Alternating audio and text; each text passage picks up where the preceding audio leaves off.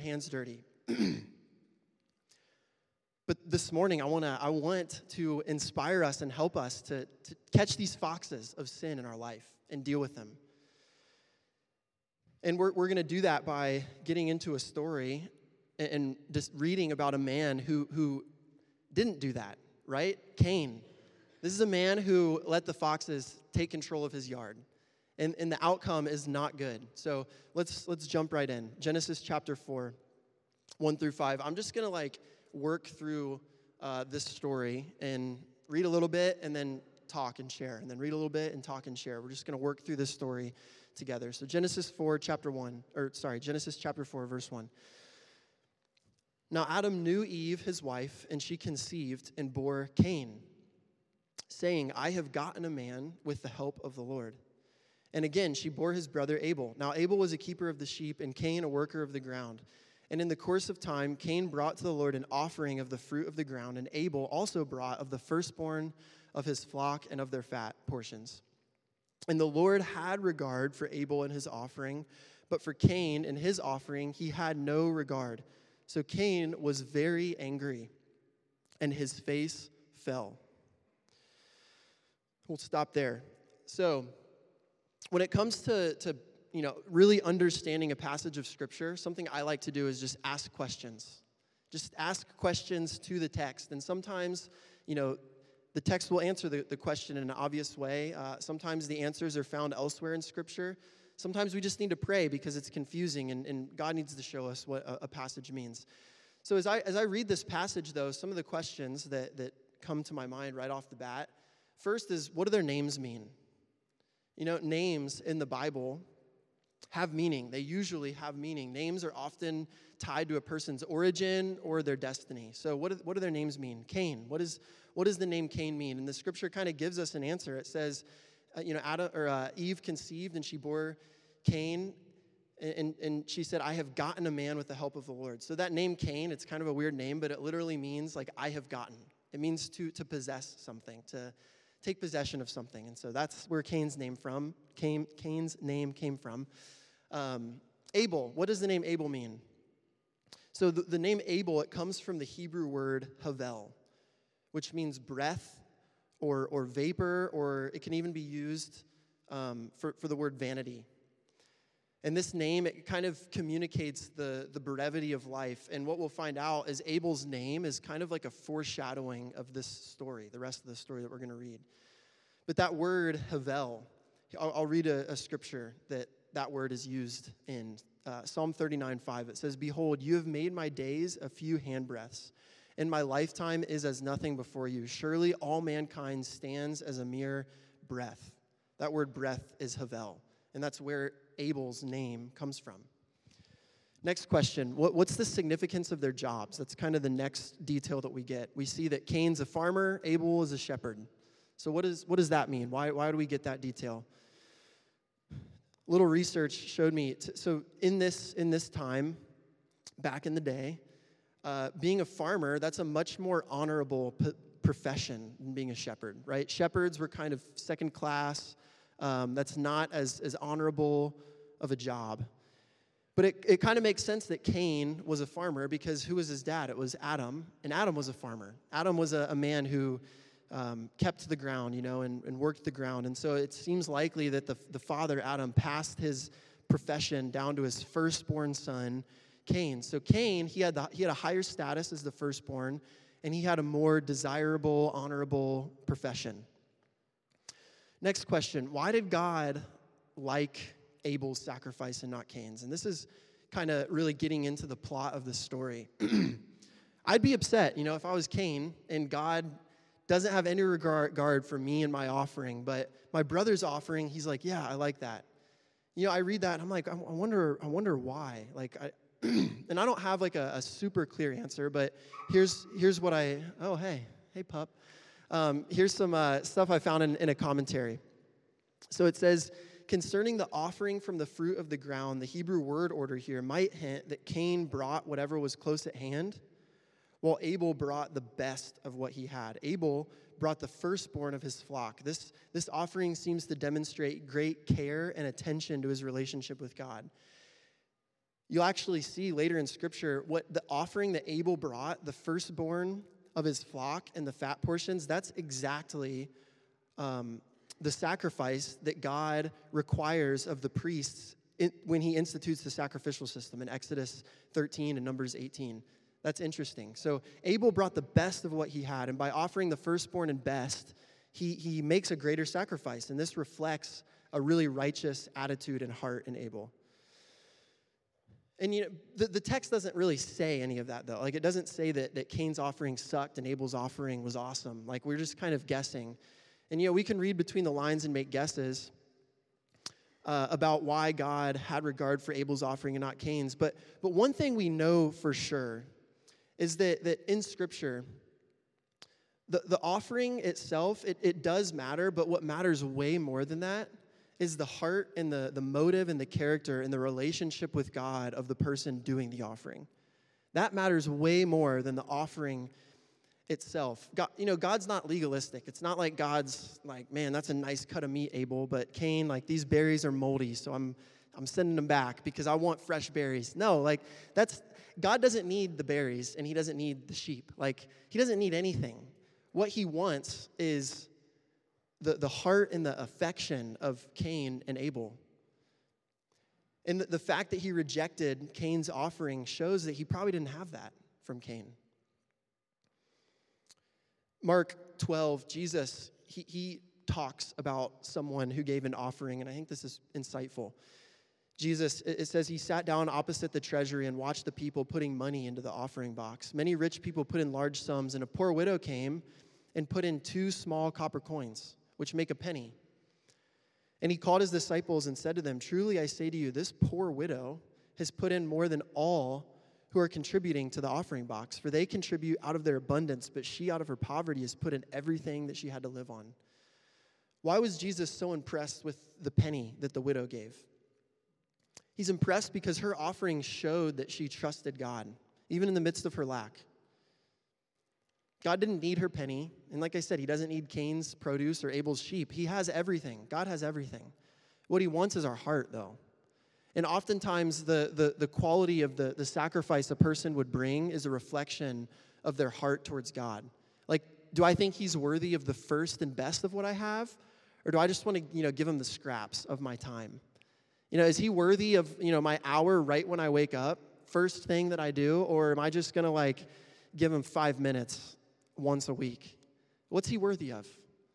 And the quality of what people give him kind of shows how they esteem him. And I think that's true with Cain and Abel. It's not necessarily that Cain's offering was bad. I think that Cain's heart was bad. His attitude towards God was bad, and we'll see that later as I continue reading. Cain had some issues, some serious issues that had gone unchecked. And his offering being rejected, it caused those issues that were already there to just come out. And I think this is true in our life too. Like, when we're put into a difficult situation, when something happens that we really do not want to happen, oftentimes who we really are comes out in those moments. When everything's fine, everything's going well in life, no issues, circumstances are great, you got money in the bank, you got food on the table, everything's fine, relationships are good, you're good. It's easy to just be good when things are good. But when life starts to squeeze you, when something goes wrong, when you fail, when you make a mistake, who you really are starts to come out. When you squeeze an orange, what comes out? Orange juice, right? Because it's an orange. When you squeeze a Christian, what comes out? I want to have a relationship with Jesus that looks like when I'm squeezed by life, when I mess up, what comes out is Christ. Love, joy, peace, patience, kindness, goodness, faithfulness, gentleness, self-control. But what came out of Cain when he was in a difficult situation, when he was squeezed, when his offering wasn't accepted? What came out of him? The text that says he was very angry. It says his face fell. This implies sadness and shame, like he looked down. That kind of makes me think of Adam and Eve hiding in the garden from God, like shame, fear, hiding. And it doesn't explicitly say this right here, but I think what came out of Cain was also jealousy. We'll see that as we keep reading. So let's keep reading, picking up in verse 6. So the Lord said to Cain, "Why are you angry, and why has your face fallen? If you do well, will you not be accepted? And if you do not do well, sin is crouching at the door. Its desire is contrary to you, but you must rule over it." Man, there is some good stuff here. So Cain's offering doesn't get accepted by God. What does God do? He shows up. Like a good father, God sees Cain and he speaks to Cain, which this is really cool. Cain has just offered God a sacrifice that God has no regard for it, but he still shows up and he sees Cain and he speaks to him. It's because he's a good father. This is what God is like. And I think some of us need to hear that. You know, when you fail, God doesn't ignore you. He doesn't ignore you when you mess up. He pursues you when you mess up. He pursues you when you fail. Like, he's a God who sees us in the middle of our failure or our sin or our mistakes, and he sees us and he speaks to us. He shows up. That's what he did. He showed up in the middle of Cain's adult temper tantrum, angry, pouty, face down, jealous, and he speaks to him. And what does he say? He says, "Cain, if you do well." When I read that, I believe this is God like calling Cain to repentance. If you do well. God understood that Cain was not doing well. Cain was not doing well. God wasn't pleased with the sacrifice. He is inviting Cain here to adjust his course. He sees what's in Cain's heart. He sees the path that Cain is heading down. And God does not want him to, go and kill his brother. That's what's going to happen here soon. He doesn't want him to hurt other people. He doesn't want to hurt himself. So God shows up and he gives him this opportunity for repentance. Cain, if you do well. And that repentance, so that word repentance, the Greek word for repent in the New Testament, it's metanoia, and all it means is to change how you think. Repentance is changed thinking that results in a new course of action. And I believe God shows up here to Cain, and he's offering him a new course of action. And I think he does that with us. In the middle of our sin, he shows up, and he offers us a new course of action, new thinking that results in a new way of living. And so he says, if you do well, will you not be accepted? But if you do not do well, and then he gives him this warning. And the warning is so profound. It is so profound. He tells him three things. He says, if you do not do well, sin is crouching at the door. Its desire is contrary to you, and you must rule over it. It's crouching at the door. Its desire is contrary to you, and you must rule over it. I want to talk about these three things. So the first one, sin is crouching at the door. Cain, if you do not do well, watch out, because sin is crouching at the door. It's so interesting to me that God personifies sin, right? Sin doesn't crouch. What does that mean? Like, sin isn't a person. Sin is a thing that we do. It means to miss the mark. But God personifies it to Cain. He says sin is crouching at the door. This reminds me actually of what we just read one chapter before. In Genesis 3, it says the serpent was more crafty than any other beast of the field that the Lord God had made. Or 1 Peter 5:8, Grant quoted this a few minutes ago. Be sober-minded, be watchful. Your adversary, the devil, prowls around like a roaring lion, seeking someone to devour. Right? The devil is crafty. He prowls. Sin is crouching at the door. Like what does that mean? Like sin crouching at the door, that I believe shows like it's ready to come in. It's ready to come into your life. It's always there. It's always an option. And it's ready to pounce on you. It's ready to infiltrate your life. And the thing with sin is it always presents itself as something desirable to us. And I'm going to try to make this make sense. Like, the fleshly part of us loves that. Part of us loves sin, actually. Even just I think of Cain and his situation and like the anger that he feels. No one wants to be angry. Anger sucks. But like when someone wrongs you and you feel justified in your anger, part of you really like wants to hold on to that feeling of anger, right? You know what I mean? Or like if life is super hard and you're really anxious, like this part of you deep down, like it wants to hold on to that anxiety. Does it make sense? Do you guys know what I mean or feel that at all? Like part of us actually wants these things that are so obviously bad for us and damaging and hurtful to us. That sick, sinful, fleshly part of us, it wants sin. And the thing is, sin is always there. It's crouching at the door. It's always an option, and usually it's the easy option. Usually it's the natural option. We gravitate naturally towards sin, every one of us. And then God gives this other insight. He says, its desire is contrary to you. Once again, personifying sin. God is telling Cain that sin has a desire, and sin's desire is contrary to you. Sin's ultimate desire for your life is bad. It's separation from God. It's death. It's eternity in hell. That's the desire of sin for our life. And that's what sin gets us, The devil, he hates us. He wants to kill us. He wants to separate us from God. And he tempts us with things all the time. Life tempts us with things all of the time. And they don't always, feel that bad, though, in the moment.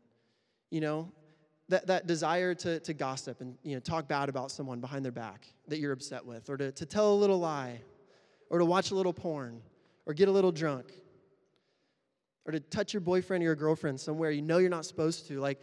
In the moment, those things don't feel that bad or destructive. They don't feel that bad.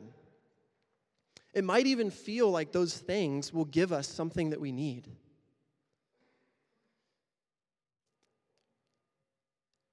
But imagine I have a picture. Imagine you're standing by a light post, okay? And you take one step away from that light post. It doesn't, you're still in the light. It's a dark night. The light's shining, one step away from that light post. It doesn't feel like you're that far away. You're still experiencing the effects of light in your life. Doesn't feel much darker than it did one step before. And then you take another one and another one and another one. And you look back and you're still kind of close to the light. Then you keep going and you keep going and you keep going. And all of a sudden you find yourself in this place where you have separated yourself very far from the source of light in your life. And sin, the desire of sin is contrary to us. This is what sin does. It convinces us that one step away from the light, away from Jesus, into that thing you're not supposed to do, it's not going to be that bad. It's fine. Just one time is not that bad. It's such a lie. It's such a lie. Sin is going to take whatever room it can get in our life. And it's going to do everything it can to get us 50 steps down that path.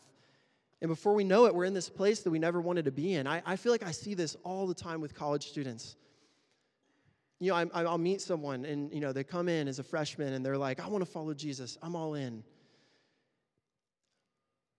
And then, if I just go do that thing one time, it's going to be okay. God's going to forgive me. I need to go and experience. We entertain these lies in our mind. Just one time, it's going to be fine.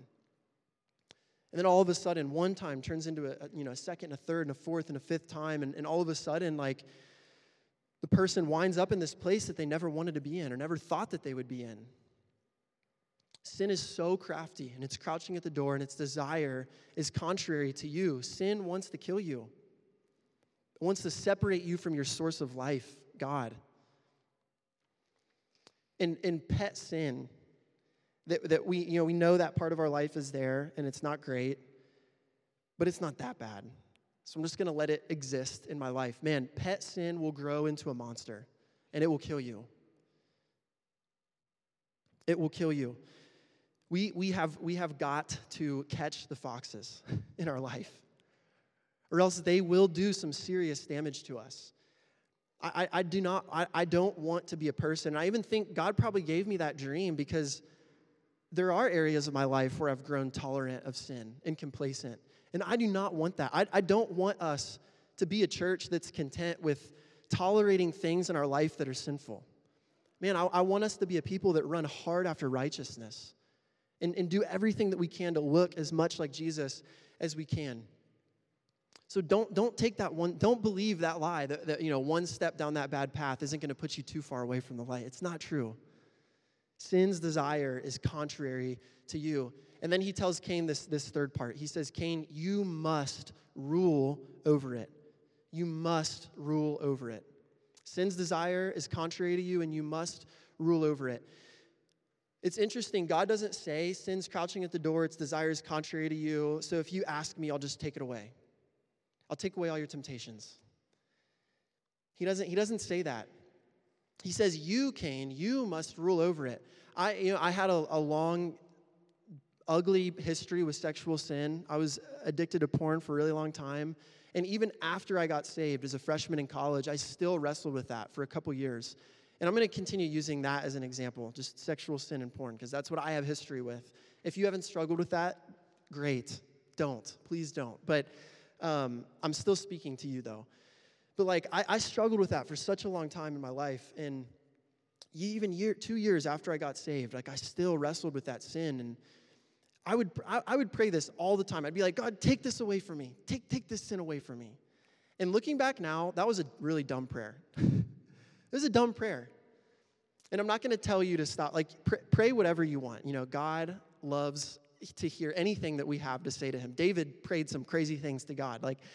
If that's a prayer you pray, I'm not going to tell you, stop praying that prayer. You can pray it if you want. But I realized I don't like that prayer anymore. What am I asking? Am I asking, God, take away my free will? Force me to never do this again? No, he did what he did on the cross for me. The ball's in my court. I must rule over this sin.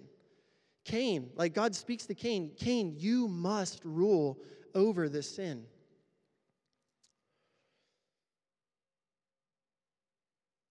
Jesus, just for us in our situation, he already died on the cross for us. He was already pierced for our transgression. I think of, John the Baptist. He says, behold the Lamb of God who takes away the sin of the world. He's already done that. That's the reality. He did that on the cross. It's just up to us. The ball's in our court. Are you going to rule over your sin, or will your sin rule over you? 1 Corinthians 10, 12 through 13, it says, therefore, if anyone who thinks he stands, take heed lest he fall.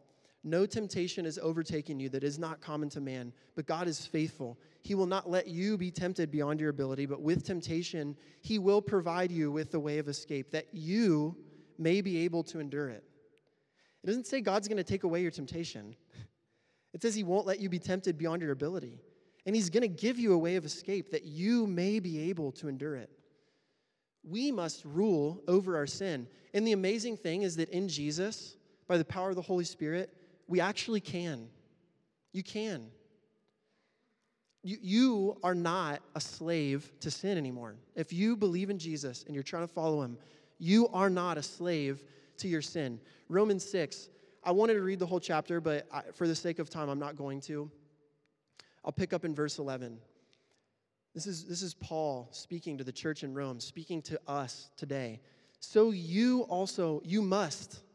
He uses that word again. You must rule over it. Here, Paul says, you also must consider yourselves dead to sin and alive to God in Christ Jesus. Let not sin, therefore, reign in your mortal bodies to make you obey its passions.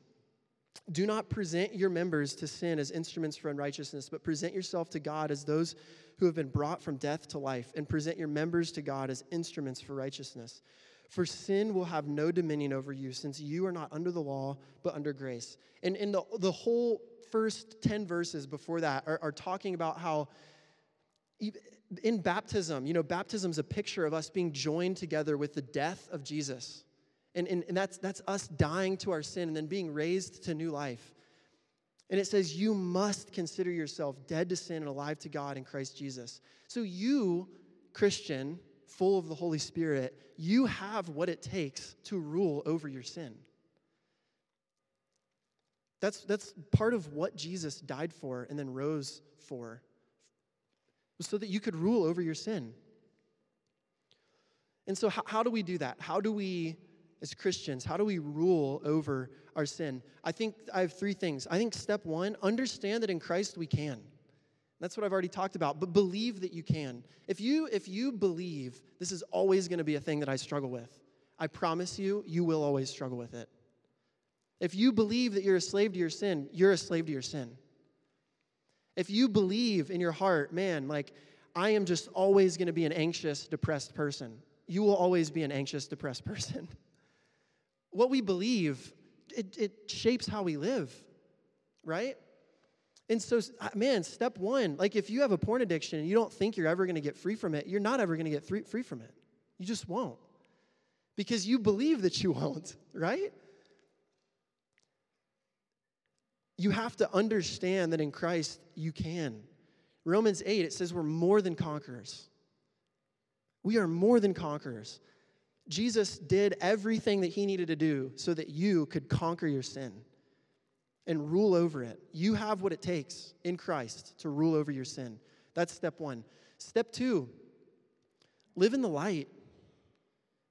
Confess your sin to people. Confess your sin to God. We'll see that Cain had opportunities to do this, and he didn't. He failed. Step two, if you want to live in freedom, right? If you want to rule over your sin, live in the light. 1 John 1, it says, God is light, and in him is no darkness at all. If we say we have fellowship with him while we walk in the darkness, we lie, and we don't practice the truth. But if we walk in the light as he is in the light, we'll have fellowship with one another, and the blood of Jesus, his son, cleanses us from all sin. And like, God is light, and if we're walking in the darkness, then we're actually lying. James 5, it is actually a command. It says, confess your sin one to another and pray for each other that you may be healed. It's a command. Great, confess your sin to God, for sure, you need to do that. But we're commanded in James 5, confess your sin one to another. There's something so powerful about bringing another human being into your struggle. It just destroys shame. Cain's response, his face fell, he was sad. Like, that's our response when we fail. That is our reaction to the ugly parts of our life. It's shame. But when you find a brother or sister in Christ that you trust, and you're like, hey, I got to talk to you about this. I've got this thing I'm struggling with. Man, it just pulls the rug out from under shame in your life. And so I think living in the light and confessing your sin is essential to ruling over sin. You have to. And then the third thing, just take simple steps in the right direction. Take simple steps in the right direction. Practice righteousness. Don't take steps away from the light. Take steps towards the light. Practice spiritual disciplines. And if there's really, really practical ways to combat a sin struggle in your life, just do them. Like if you're struggling with sexual sin, following that example, just take Safari off your iPhone. That's easy. It's easy. It's easy to do that. Take simple steps in the right direction. And I'd even encourage you, if as I'm preaching, there's things on your mind, you're like, dang, man, he's talking to this part of my life. Pray and ask God, God, what simple steps do you want me to take to move towards freedom from this sin? So, 1, understand that in Christ you can rule over your sin. 2, live in the light. 3, take steps in the right direction. Unfortunately, Cain did not do this. He didn't do any of these things. So let's read on. Genesis 4, picking up in verse 8. Cain spoke to Abel, his brother. And when they were in the field, Cain rose up against his brother Abel and killed him. And the Lord said to Cain, where is Abel, your brother? He said, I don't know. Am I my brother's keeper? And the Lord said, what have you done? The voice of your brother's blood is crying to me from the ground. And now you are cursed from the ground, which has opened its mouth to receive your brother's blood from your hand. When you work the ground, it will no longer yield to you in its strength. You shall be a fugitive and a wanderer in the earth. Cain said to the Lord, my punishment is greater than I can bear. Behold, you have driven me today away from the ground, and from your face I shall be hidden. I shall be a fugitive and a wanderer on the earth, and whoever finds me will kill me. Then the Lord said to him, not so. If anyone kills Cain, vengeance shall be taken on him sevenfold. And the Lord put a mark on Cain, lest anyone who found him should attack him. Then Cain went away from the presence of the Lord and settled in the land of Nod, east of Eden. So a few quick takeaways just to tie this all together. Cain, he didn't deal with the foxes. They dealt with him, right? Cain makes a serious is an understatement. Like, Cain fails badly here. And it's even interesting, like, I noticed the progression when I just follow Cain through this story. You know, the story starts with him offering a sacrifice that God doesn't accept. And then he gets angry and sad. And then God shows up and he gives him some advice. You know, he calls him higher. Cain ignores the advice. And then it says he speaks to his brother. Like, the way that this reads to me, it seems like Cain was premeditated. Like, he understood what he was going to do. He speaks to his brother. He's manipulating his brother. He takes him out into the field and he murders him. And there's just this progression, and that just goes to show, right? Sin's crouching at the door. Its desire is contrary to you. Sin's will for our life is death. It's not content either. Sin has this massive appetite, and it just always wants more of us and more of us and more of us. And that's what happens with Cain. It's just like step after step after step in this story. It just gets worse and worse and worse, and it ends with him murdering his brother. When I read this, like, I think, man, Cain's sin here, it's egregious. Like, it's awful. But when I think about it, I'm like, man, so is mine. I've never killed anybody, but my sin is egregious. Like, our sin is awful. James 2:10, it says, whoever keeps the whole law but fails in one point has become guilty of it all. For he who said, don't commit adultery, also said, don't murder. If you do not commit adultery, but you do murder, you become a transgressor of the law. The reality is every single one of us has transgressed the law. Every single one of us is guilty. And every single one of us, our sin is egregious in the sight of God.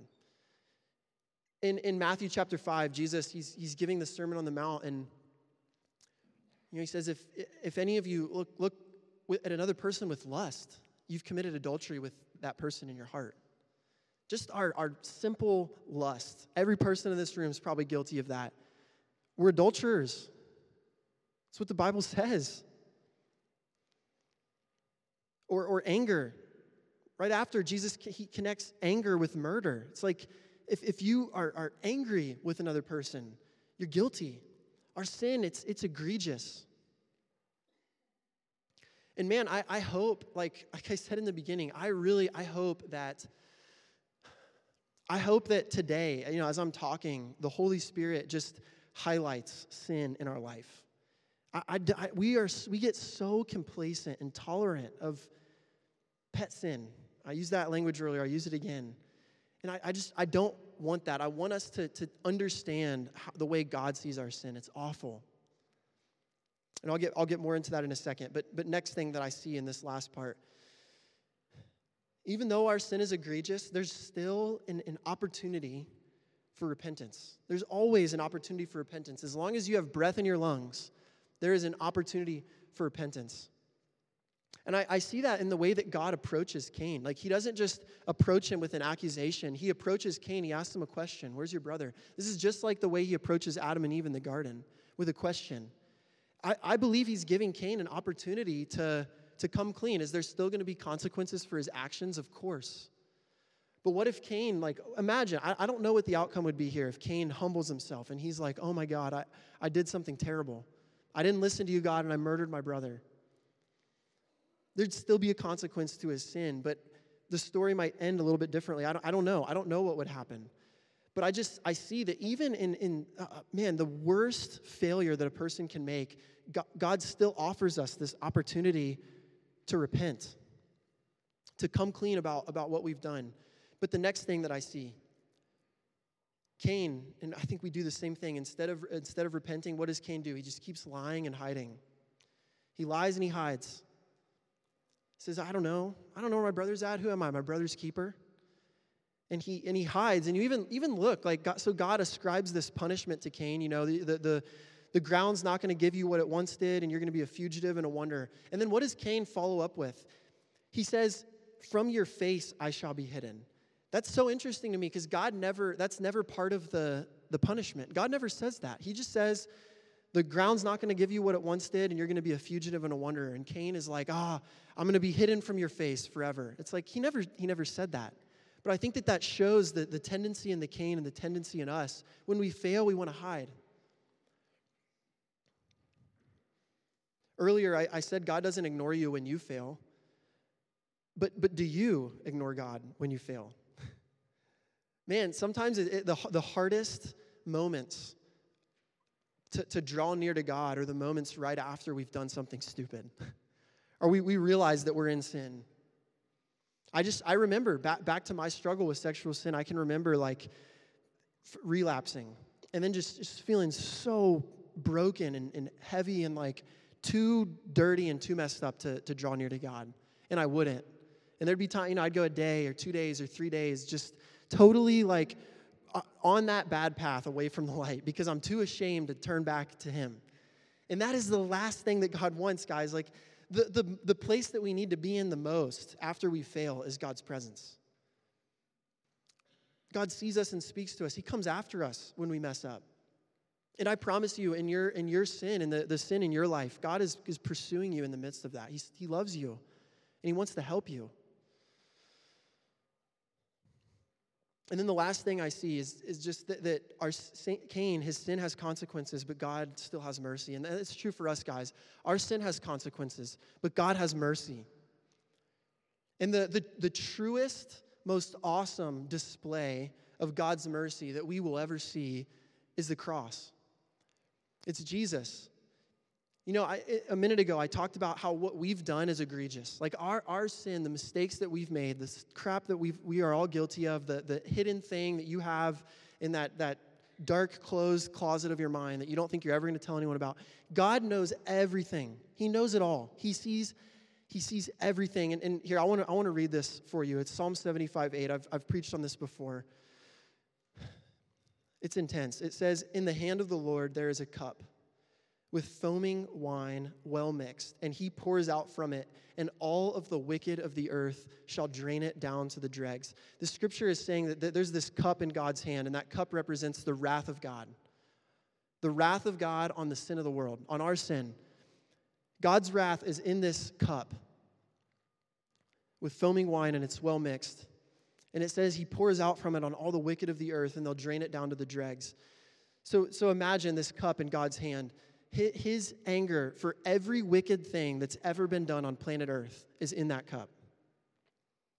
All of the hatred God feels towards rape and towards murder and towards human trafficking and towards the porn industry and towards your gossip issue and our pride and our anger issues, like all of that, the wrath of God for the sin of the entire world is in this cup. Do you remember anywhere else in Scripture that talks about a cup? Jesus in the garden. Jesus in the garden, He says, "Father, let this cup pass from me, but not my will, but yours be done." Jesus is talking about this. This is what Psalm 75:8 is what Jesus is talking about when He prays that prayer. Jesus understood in the Garden of Gethsemane, I am going to receive the full wrath of God for the sins of everyone else, and He's the only one that didn't. He is the only one that was innocent. And He understood, I am about to... The worst part of the crucifixion was not nails in Jesus' hand. I don't think that really was bad at all. I don't think it was the whip on His back. I don't think it was the crown of thorns on His head.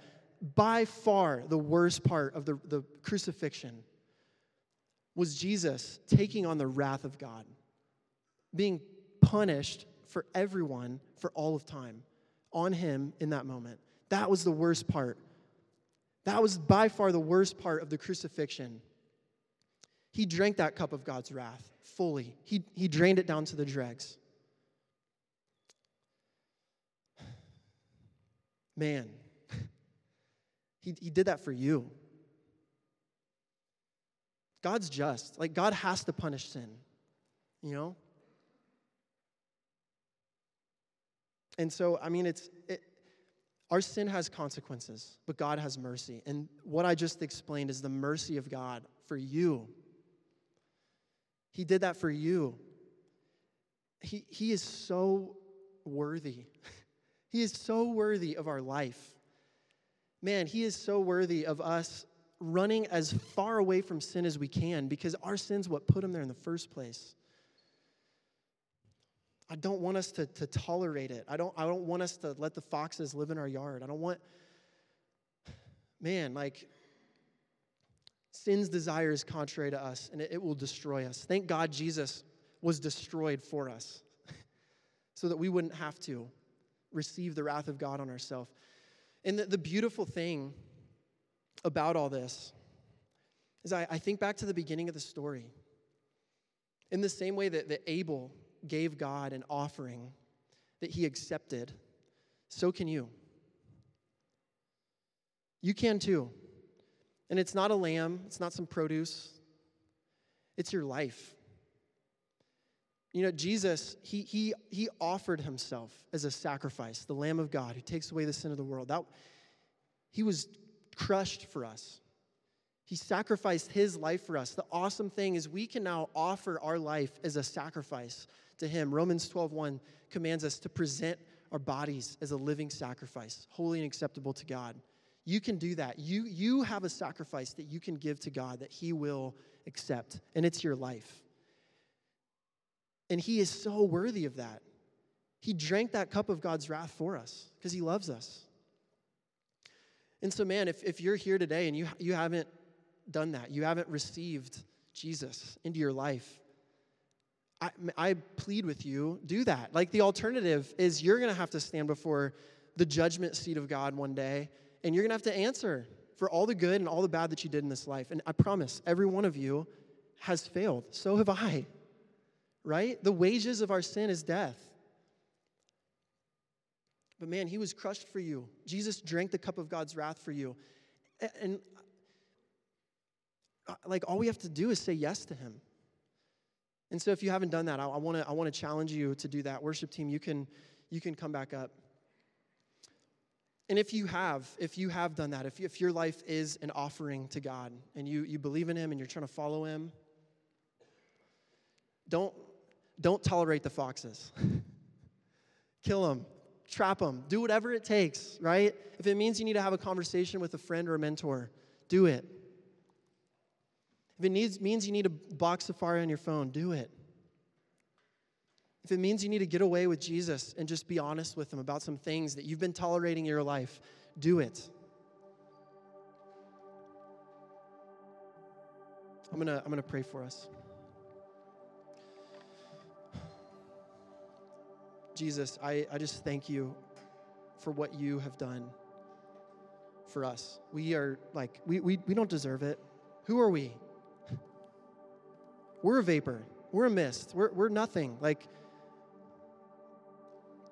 You do not owe us anything. We deserve that cup of God's wrath. But you had other plans. And you were crushed on our behalf. You were pierced for our transgressions. You gave up everything. You gave up your life so that we wouldn't have to be slaves of sin. God, I just pray for freedom.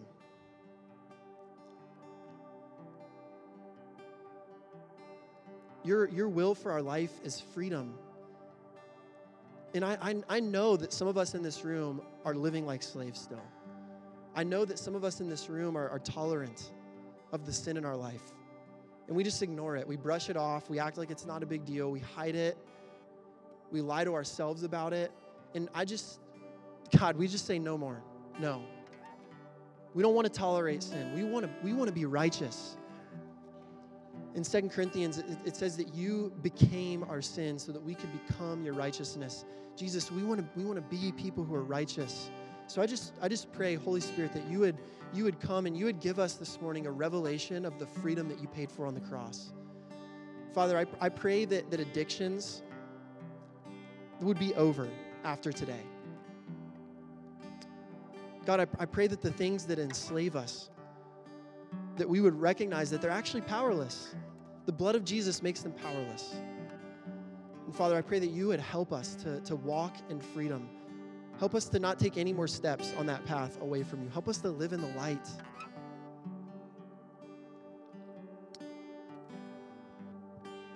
In Jesus' name, amen.